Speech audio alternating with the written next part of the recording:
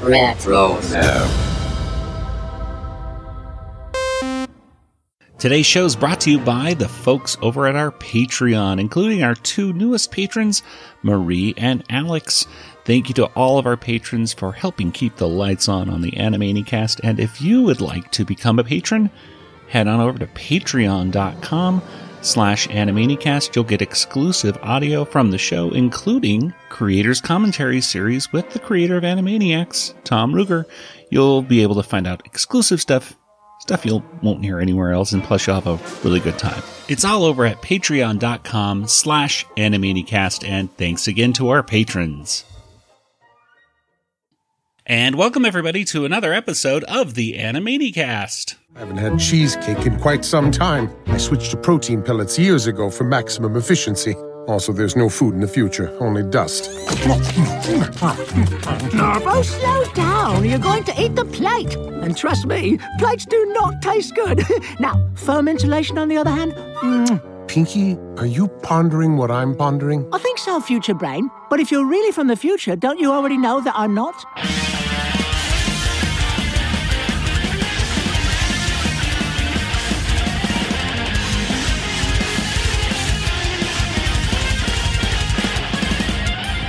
Welcome everybody once again to the Animaniacast. This is the podcast that is dedicated to the animated television series Animaniacs, as well as other shows in the Rugerverse, such as Tiny Toon Adventures, Pinky and the Brain, and Freakazoid. And today, we're going to be talking about episode 9 of the Animaniacs Reboot. That's right, we're going to be talking about all the cultural references and gags that we can find, and of course, in the end, we're going to give this episode a Water Tower rating. I am Joey, and joining me once again is my brother Nathan. That's not the issue. Okay, and across the country in Georgia, it's Kelly. Hello. Hello, everyone. Well, yes, it's the issue for today is episode 9. Of the Animaniacs Reboot. It has a few segments, a little bit more than the typical 3 that we're used to. It has, in fact, one additional segment, I guess, that we're used to. Whatever. Here Comes Treble. That's Not the Issue. Future Brain, and The Incredible Gnome in People's Mouths. And if someone were to ask you about this episode in just a few words, what would you tell them, Nathan? There's like Terminator and some other. There's music. I don't know. It's a whole bunch of things happening. And Kelly, what about you? They had a scene at the Oscars, and they didn't even include Steven Spielberg. They had the perfect opportunity to. I mean, they already have a model, a caricature ready to go of him. Missed opportunity. Oh well. Well. Of course, we all know that this episode, along with all the other episodes in the first season of the Animaniacs Reboot, premiered on November 20th of 2020, the greatest year our planet has ever seen. Nathan, why don't you tell us what happened? What's our November? Wait, what am I saying? It's been a couple weeks since I've asked this. Nathan, you got to hit us with the November 20th trivia theme song. Remember, November 20th. Yeah. Very good. It's short and sweet. Nathan, what's our November 20th trivia? What happened? Here's there's some music in this episode, so we'll do some more music things. We got in 2008, Ashley Simpson and Pete Wentz from Fall Out Boy welcome a baby boy, Bronx Mogul Wentz. And he just fell out. Yeah, welcome. In 1976, Paul Simon was on Saturday Night Live, and he got to sing with George Harrison, Homeward Bound and Here Comes the Sun. There was even at the beginning, George Harrison's asking for $3,000 or something. It's a weird, I don't know what's happening. Oh yeah, there, I think there was the thing. I don't know. Oh yeah, that's right.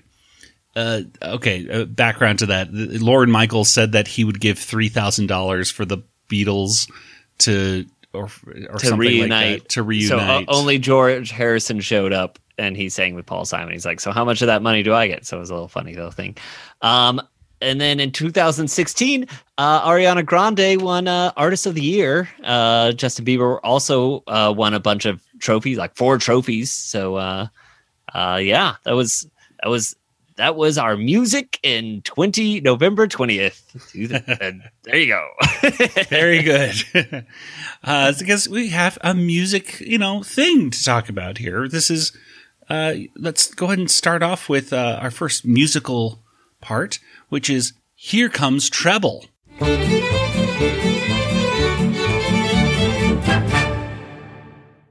And Here Comes Treble was written by Kathleen Chen and Brian Polk, and it was directed by Brett Varon. Nathan, why don't you tell us what happens here in Here Comes Treble? Oh, man. All right. Well, we got some lovely music. Turkey in the Straw is playing, and then we see the Warners come out of a barn, and they're kind of dancing around, but then the music kind of messes up, and it's like, hey, what's going on? So then they got to redo it. And then the music messes up again, so they got to redo it again. And then they mess, so...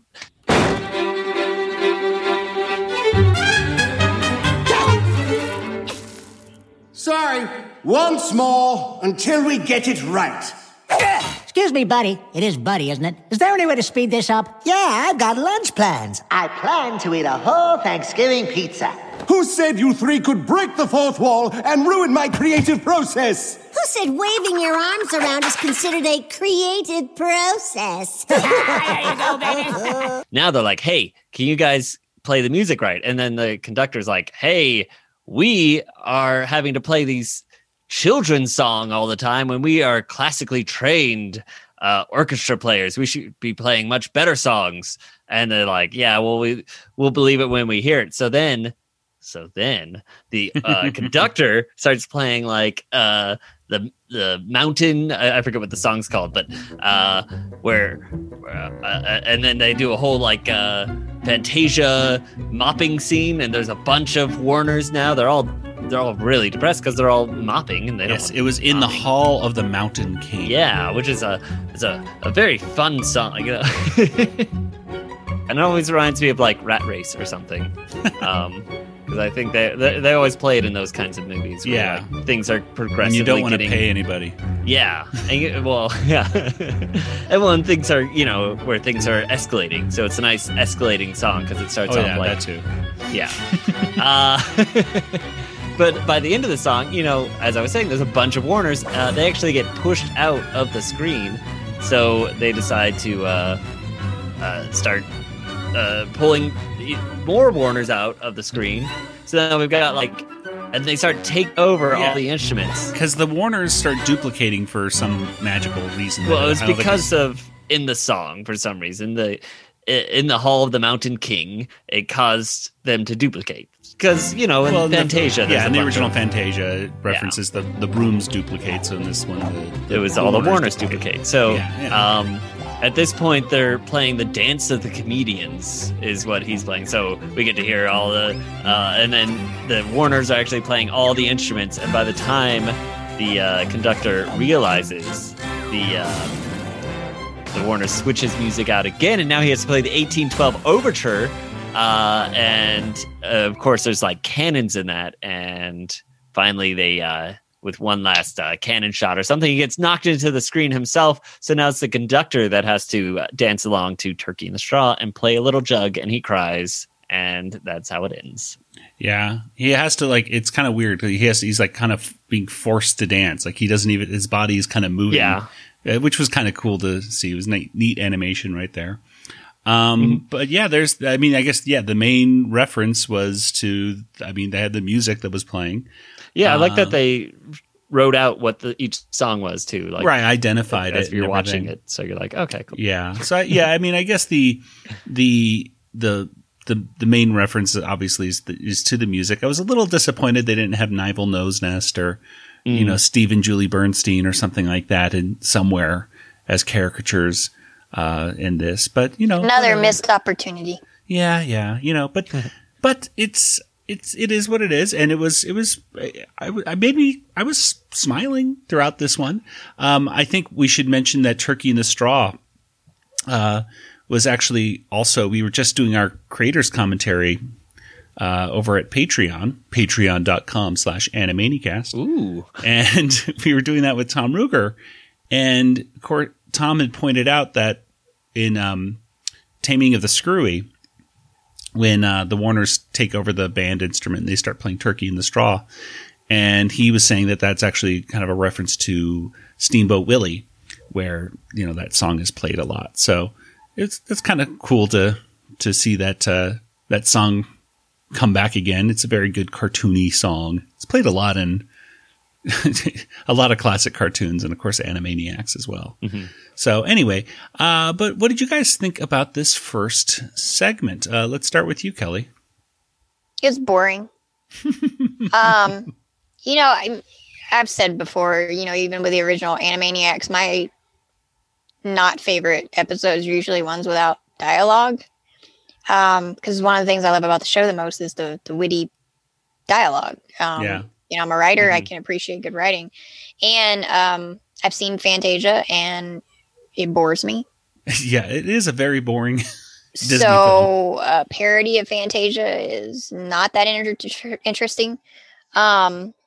So, I watched it, and I kept hoping, well, maybe there's like a big punchline or something will happen, or something will happen. And I mean, the visuals were cool, and I can appreciate the nod to a Disney film, but not my favorite Disney film. So, well, compare this to The Brain's Apprentice. Remember The Brain's Apprentice? And I did remember that, and I liked that better. Yeah. It didn't have a lot of dialogue either, so I don't know. I think it had even less dialogue. Yeah, I don't think it had any. Can't remember why I liked it more. I mean, it wasn't my favorite Pinky and the Brain, but I don't know. I felt like maybe the animation, because that had like little robots or something in it, didn't it? Yeah, and they actually took over the world. Oh.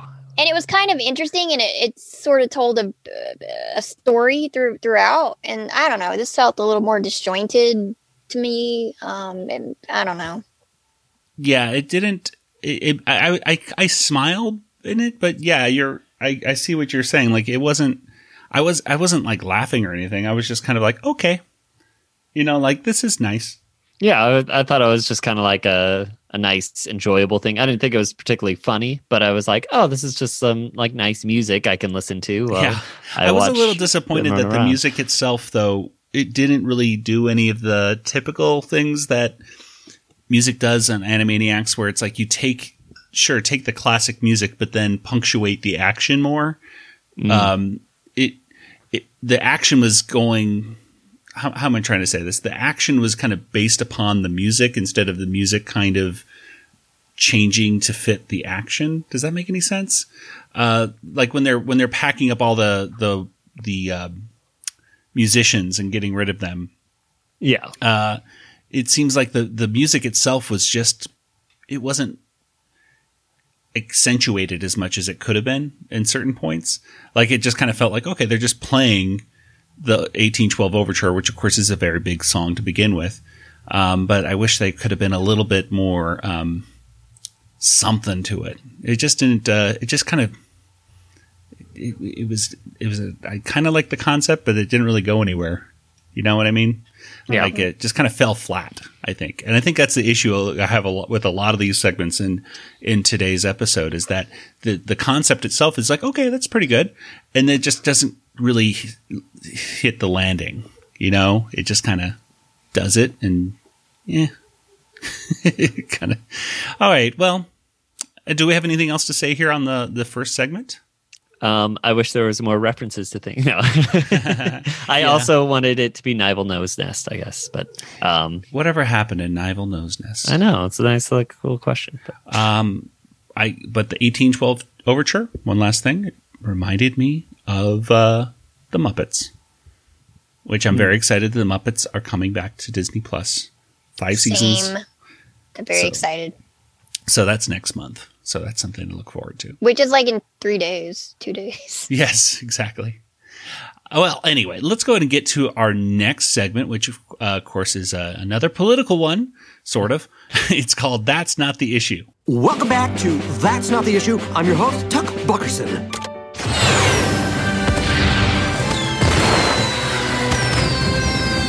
That's the sugar honey iced tea, baby. And That's Not the Issue was written by Ben Warheit.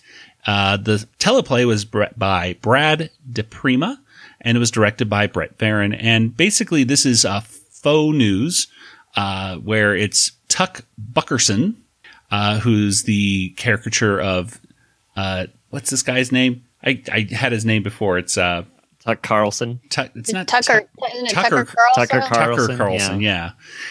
Tucker Carlson, who is not a very funny person in real life. Kind of an infuriating person to me in real life.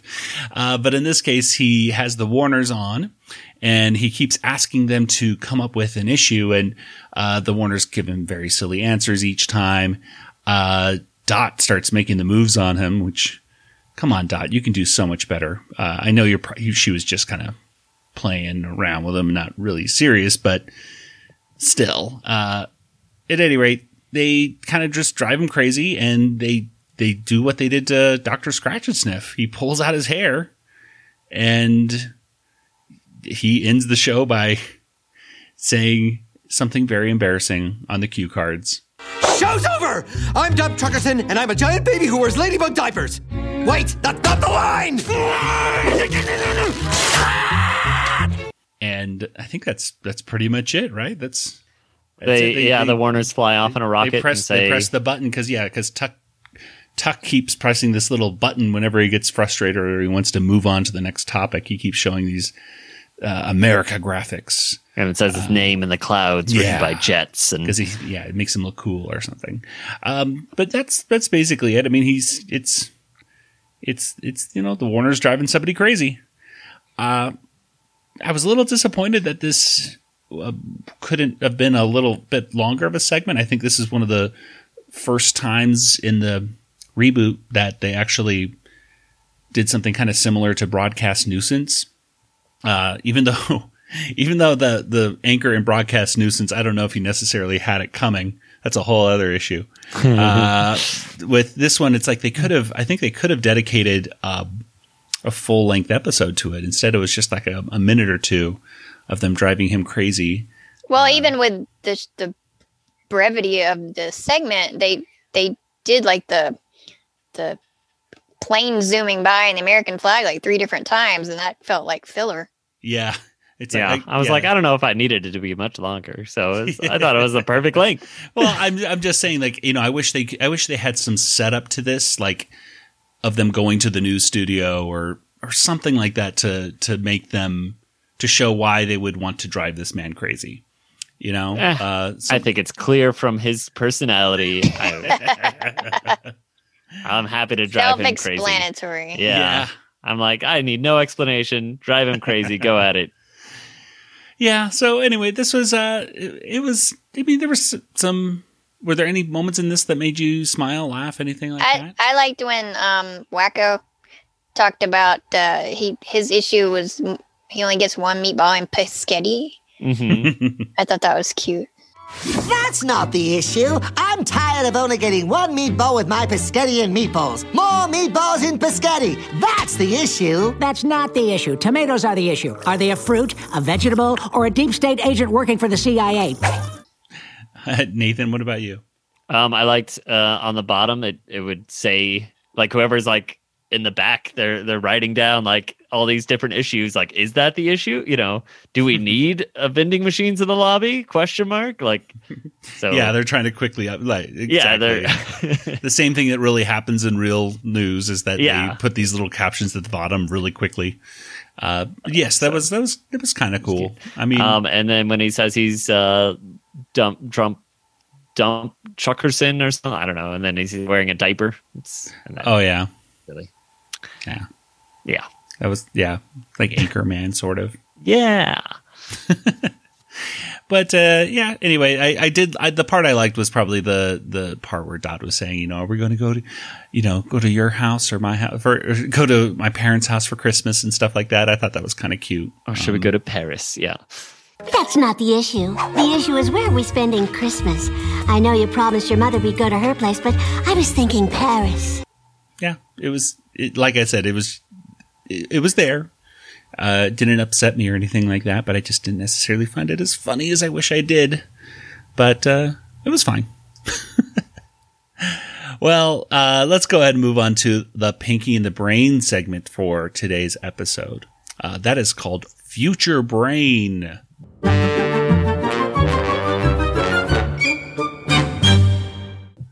And Future Brain was written by Kathleen Chen and Brian Polk, and it was directed by Brett Varon. And Kelly, why don't you tell us what happens here in Future Brain? Well, Pinky and the Brain are going to the Academy Awards, and the Brain has directed and I think also written a movie that's been nominated, and who knew that he could make a movie? And but it's all part of his nefarious scheme to shoot a immobilization ray from the stage to kidnap the Hollywood elites. But they're driving. Pinky's the chauffeur, or so we thought, because I guess it really turns out to be Future Brain, who looks like the Terminator. He's got like half a bionic face. A cool scar. Yes. Yeah. That only gets infected sometimes. And so he's tied up, Pinky, and he says, come with me if you actually want to take over the world, which of course is another reference to Terminator. Come with me if you want to live. Ooh, that's good. Yeah. Did Arnold Schwarzenegger just walk into the room? Haha, it's funny. It's not that. We should have an interview with Arnold Schwarzenegger instead of Harrison Ford. Can you do his voice really well? Who, Harrison Ford? No, Arnold Schwarzenegger. Do you do No, a Schwarzenegger I wish impersonation? I could. No, but we just had him in here, so. No, I think he's over at your house. Anyway, with a Southern accent. Yeah. So Pinky is, he's not too bothered because he says that the ropes feel like a slightly chafing big hug. I demand that you untie my friend immediately. Oh, don't worry about me, Brain. It's like these ropes are giving me a slightly chafing big hug. Nerve. So they finally untie him, and he's making no-bake cheesecake. And he's so befuddled by the fact that there's two brains. And he's like, there's two brains, and now my brain hurts. Am I brain? And, he's having this, I think you could call it an existential crisis. Yes. So Future Brain tells Present Brain that Pinky is the real problem, and that he's betrayed him at every turn, and he's got to get rid of him. And Brain, just doesn't understand it. And at first he doesn't even believe that this guy's from the future. And he tells them that the tennis ball has a defective battery because Pinky chews on it. I know the course of future events. Hey, be careful. That's a self-steering elastomeric tennis ball that you plan to use at Wimbledon to kidnap the royal family. You've been working on it for months, but you'll never perfect it because the battery is faulty. That's impossible. I installed it myself. Yes, but Pinky chews the battery every night because it, quote, tickles his teeth like a tinfoil sandwich. La, la, la. Hey, Gad, did somebody just say tinfoil sandwiches? Just like Mother used to make. La, la, la. Pinky's just sort of minding his own business and making the cheesecake. And Future Brain loves the cheesecake. Apparently, in the future, there's only like dust or whatever to eat. So they don't have good food. And then Pinky is having another existential crisis. Hey, Gad, it sure is strange to see two brains at once. It's like looking in a mirror, but not really because I don't see my own reflection. Zoink, Brain! Does that mean I'm a vampire? So it's been 5 hours since the Oscar ceremony began, and so that means that the show should be halfway over, which is funny because it's really long. You're choosing a blithering idiot over a version of you with a scar, which we both know looks pretty cool and only gets infected sometimes. Ugh, foul. Quickly, Pinky. We must return to Hollywood at once. Brain! Tell us about your portal. Who's it by? Now Pinky's going to replace the winning envelope of the movie with Brain's movie. And so he sneaks in and slides the envelope into the stack, gets past the guards and everything. And he ends up asking Brain, he's like, well, I say envelope and you say envelope, and how do you say, what was the other word he mentioned? It wasn't tomato. Oyster or oyster. Yeah. So Brain's like, whatever. There's a lot of people here. And now, the nominees: Gun, Smash, Scream by Catherine Bigelow. The Englishman's Wife Ghost by Netflix algorithm UZ1165. And finally, A Beautiful Brain by The Brain. I don't know who's actually reading out the winners. I thought at first it might be Tom Cruise and Nicole Kidman. I think it's definitely Tom Cruise with a replacement Nicole Kidman, and then Nicole Kidman. I put a question mark after because I was like, I think it was supposed to be Nicole Kidman, but they had gotten divorced or separated a long time ago, and it doesn't even really look that much like her. But it looked like just generic woman. Yeah. If she wasn't with Tom Cruise, I would be like, I don't know. Well, why do a caricature of just Tom Cruise when you could do both him and some, a different celebrity. Yeah. Yeah. So she has red hair, and Nicole Kidman had red hair when they were dating. I don't know. Yeah. She sometimes has red hair now. Yeah. So that was weird. And, like I said, they didn't have Spielberg. They did some shots of the audience. They really lost the opportunity to do a lot of caricatures and, make a lot of like funny little visual gags and stuff. Most of the characters were just random people. And, but anyway, so they announced the winner and they start reading out a recipe because Pinky had accidentally put the cheesecake recipe in the envelope, whichever. And, Brain was like, don't do anything rash. And Pinky said, yes, as I have no itch ointment. But anyway,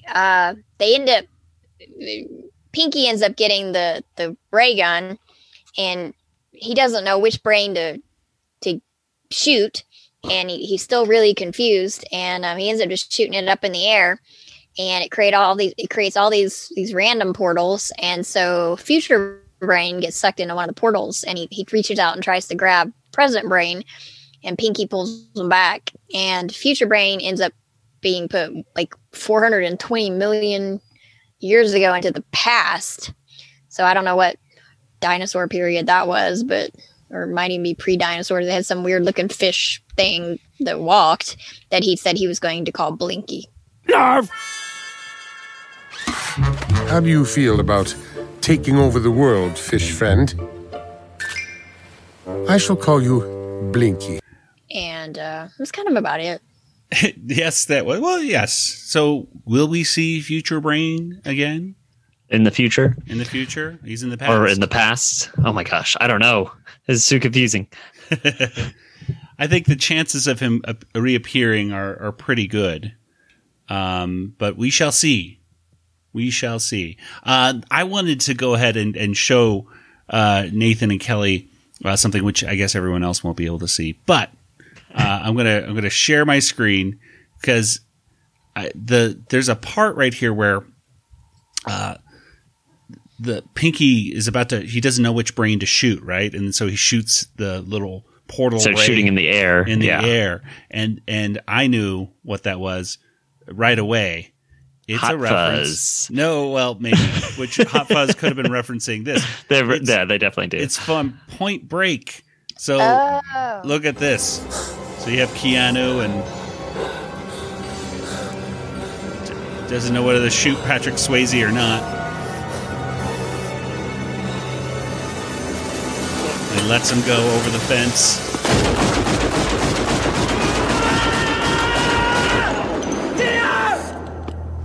And then Patrick Swayze gets away.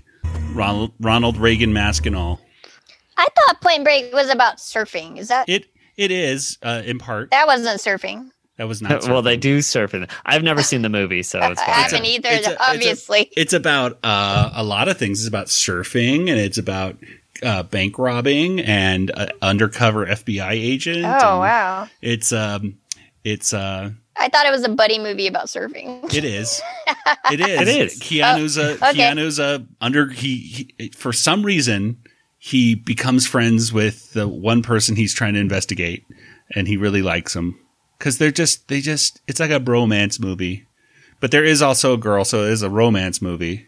But I don't know. It's a little bit of everything, and it's actually a bad movie. But my wife really likes it. Oh no, I got a friend who I think it's his favorite movie ever. Oh, it's pretty bad. I was talking with my wife about Patrick Swayze. Other than Ghost, I don't know if Patrick Swayze's really been in any really, I would say you could classify as quote unquote good movies.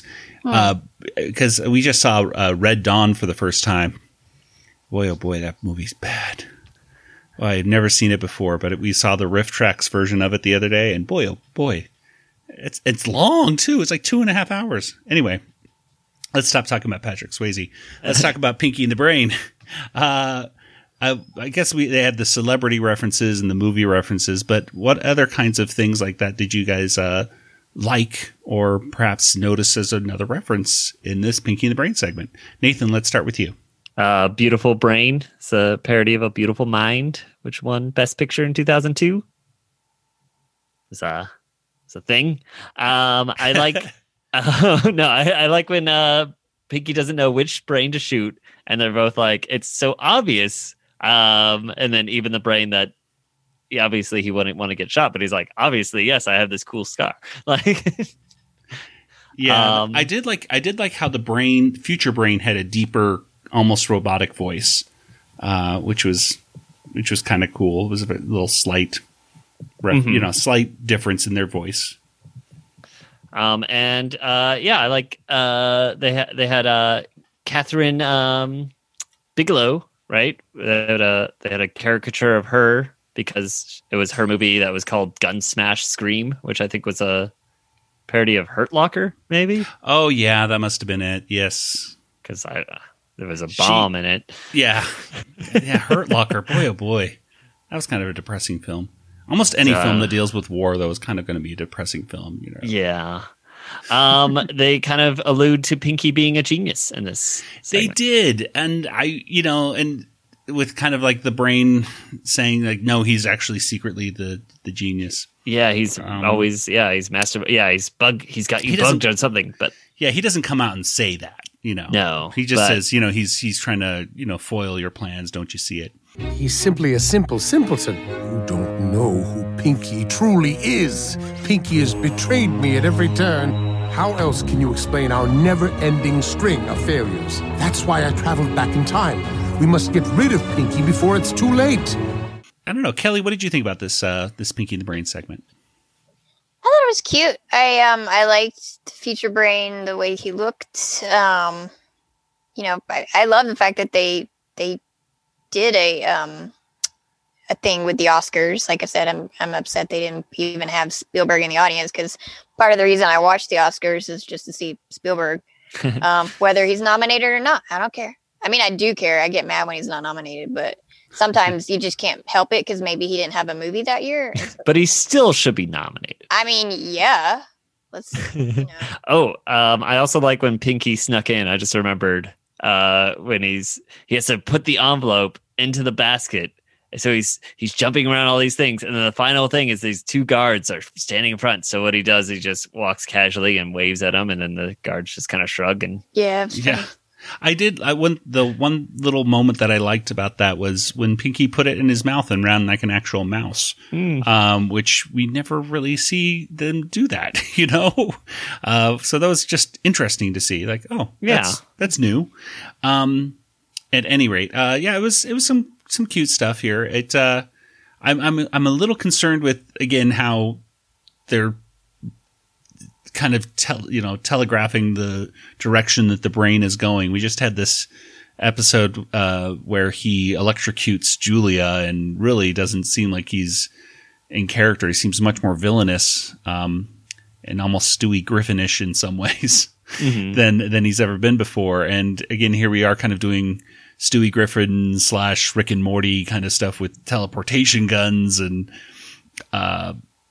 almost, it kind of was kind of like Rick and Morty now I think about it, wasn't it? Yeah. I mean, you have like a alternate, Rick realities come in, robot Rick come in, and he's trying to warn him about the future and this and that. And The brain was a lot nicer in this episode. Yeah, I thought he was not evil as he was in other episodes. Yeah, but again, it kind of like telegraphs to the point, like, okay, the future brain is been through stuff and apparently is, I don't know if he didn't even seem as evil. Even future brain didn't seem as evil as the one in the previous episode. Yeah, exactly. I thought I was like, but I did like how the brain kind of, says, don't hurt my friend Pinky. He acknowledges Pinky as his friend and stuff like that. So, it's just kind of weird to see the brain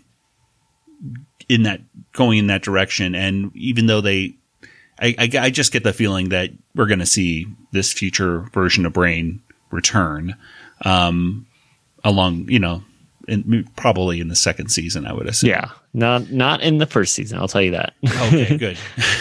But anyway, it was fine. It's I think the writers, if anything, of the reboot, I think we've noticed that they tend to work a little harder, perhaps, on the Pinky and the Brain, or at least it just comes easier for them to write for Pinky and the Brain than it does for the Warners. So, yeah. Let's go ahead and get to our last little segment here. It's called The Incredible Gnome in People's Mouths. CEO Michael Benton, Silicon Valley venture capitalist, egomaniac, searching for everlasting life.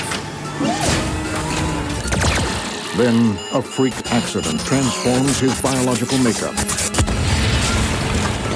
turning him into an angry gnome. And The Incredible Gnome in People's Mouths was written by Jess Latcher, Andrew Barbeau, and Wellesley Wild, and it was directed by Brett Varon and Adriel Garcia. And this is a little bit like The Incredible Hulk, where the Hulk had, or I should say, it wasn't Bruce Banner in the original one; it was David Banner, I think, in the TV series. But he had to go from town to town helping people with their problems, and of course he would usually solve them eventually through smashing things, because you get angry. Well, it's kind of the same thing, except you have a gnome in your mouth. How does he get in your mouth? No one really knows. But he solves people's problems by speaking up for them, jumping out of their mouth, and yelling at the other people around them. I think I'm in love with you. Really? I think I'm falling for you too. Are you kidding? You've known him for a week. What happened to that guy with the moped? He was cool. It's all started with, they show this whole, how this gnome came to be, through this rich person wanted to live longer or something. Mike Benton wanted to live longer, but there was a malfunction and it turned him into a gnome.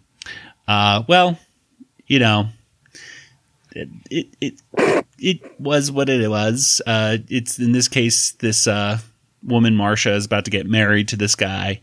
And right before they get married, he jumps out of her mouth and says, the only reason he wants to marry you is because you have a pinball collection.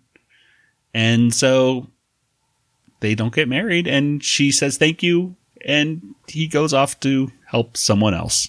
You really saved me back there, gnome. Thank you. No problem.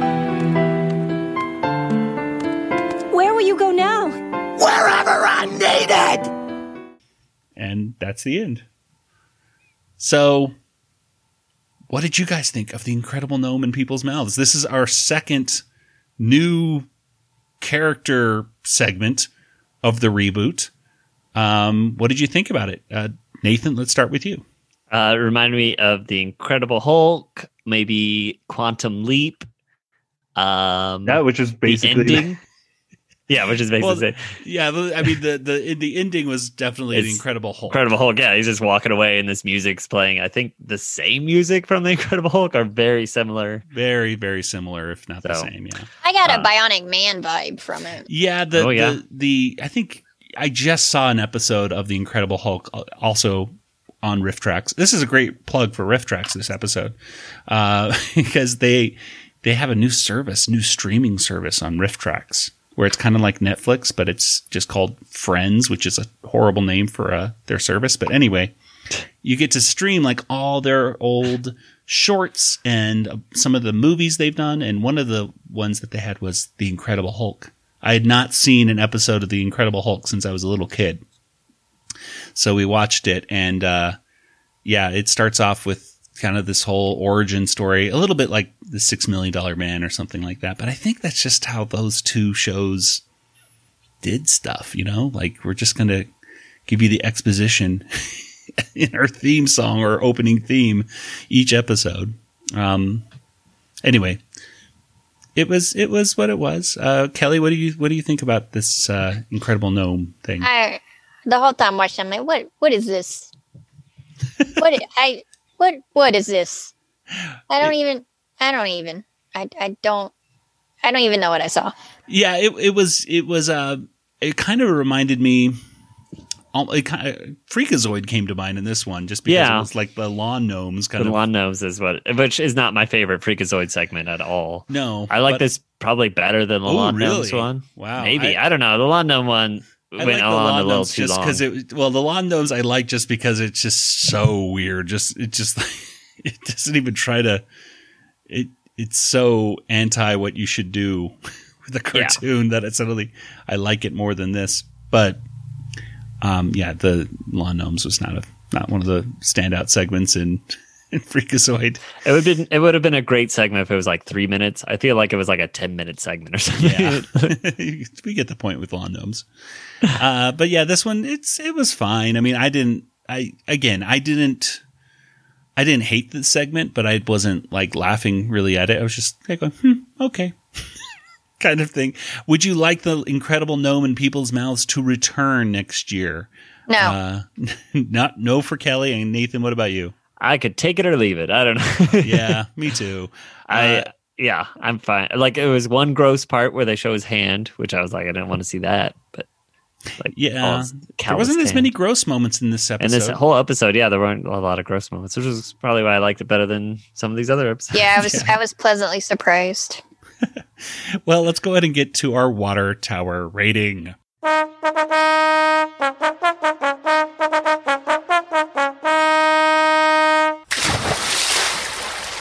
Well, out of 5 water towers, how many water towers would you give this episode of the Animaniacs reboot? Nathan, let's start with you. Oh, no. I was hoping not to be first. Okay. I was torn between 3.5 and 4. I'm just going to say 4 because I feel like I'm not going to get a lot of great episodes. So this one had I really like the Pinky and the Brain segment. That's Not the Issue was fun. It was neat seeing a new segment for the Incredible Gnomes. Not my favorite segment, but it was new, so that's always fun. And then the whole musical thing at the beginning was fine. I have no issues with it. So okay. And Kelly, what about you? Oh, I think I'll go with 2.5. The half because of Pinky and the Brain. That was my favorite part. And I mean, nothing like offended me or, I didn't hate anything. I just, like I said, the first segment, it just wasn't that entertaining to me. I just kind of got bored. And then the gnome thing, it didn't even feel like it fit in this universe. Yeah. So I don't even know what that was about. And then the faux news segment was kind of cute. I mean, it was like we said, it had some cute little lines and some more Warner Brothers and Dot stuff. But the shining part of the whole episode was Pinky and the Brain. Yeah, totally. I kind of agree with you, Kelly. There, the gnome, it didn't really feel like it should be in this show. It felt like it should be in a different show. And like the Starbucks and Cindy, as much as I didn't really like it, it at least felt like, okay, I could see this fitting into Animaniacs. Well, because it's basically Pinky and the Brain and Elmira. Yeah, that's true. But it dealt with a kid. It dealt with something that you're like, okay, I could see this being kind of a part of Animaniacs. This part, it just kind of felt like it could go into any cartoon. Yeah, in the world. That's true. I definitely agree with that. Like, yeah, it doesn't feel like it had to be in this show. And it's like, gosh, we We got rid of Slappy Squirrel for this? Yeah. I mean, really? Come on, guys. If I had the choice, I think anybody in the world would obviously pick some of the original characters. Not saying you have to bring them all back, but come on. I mean... The hippos can stay at home. I'd rather have the hippos than the Incredible Gnome, even. Well, I don't know about it. I would. About the same. I want to see what they're doing. But I guess my main problem with a lot of the episode, it just, like I said, it just kind of fell. Even the Pinky and the Brain one, it just kind of felt like it was kind of going through some of the motions, but it wasn't really quite landing the jokes as much as I really hoped it would have. It really kind of felt like reading an issue of the Animaniacs comics once again, where I'm like, I'm smiling, I'm enjoying it, but am I really laughing out loud? Am I really enjoying it as much as like the original series? No, not at all. But it, like you said, it wasn't offensive or anything like that. I wasn't like going, oh, I hate this, that's too gross, or they're ruining the characters here or there. So I'll give it a 3, just because it's fine. But again, would I revisit it necessarily? No. It was just there. So there you go. Well, let's go ahead and get to our contact information. Nathan, where can people find you online? Joey, I'm on Twitter, JangoFT. That's me. All right. And Kelly, what about you? I'm also on Twitter, Yoda Princess, YODAPRNCSS, or email me, Kelly at BigShinyRobot.com. All right. And as for the Animaniacast, we're on Facebook and Twitter and Instagram. And, of course, over on our Patreon, patreon.com/Animaniacast, you can become a patron and you can listen to bonus audio and bonus episodes of our show, which are creator commentary series with the creator of Animaniacs, Tom Ruger. We're going through every episode of the original series and doing commentary tracks, and it's so much fun. And we're learning new facts. We thought we knew it all. We went through the wikis. We thought we knew all this stuff. It's no. This is stuff that you can't find anywhere, like this information. Exactly. Some of it. So for just $4, you can get access to that tier right there. Or if you just want to give us a tip in the tip jar, you could throw $1 in there. Or if you really want to go a little bit extra and get some decals and other bonuses, you can even give $10 if you really feel so inclined. But any little bit of support is very much appreciated because it helps cover the costs of hosting the show, and we will hopefully be able to even improve it and make it even better through Patreon. So thank you, patrons, for all of your support. Well, and one more thing, the Discord channel, don't forget, RetroZap Discord channel. We're a proud member of the RetroZap Podcast Network. Head on over to discord.animaniacast.com and you can talk to us about Animaniacs or any of the other folks over at RetroZap about anything pop culture. It's a great positive place to be online. So discord.animaniacast.com. Well, that'll do it for today's episode. So for Nathan and Kelly, this is Joey saying good night, everybody. Good night, everybody. Good night, everybody.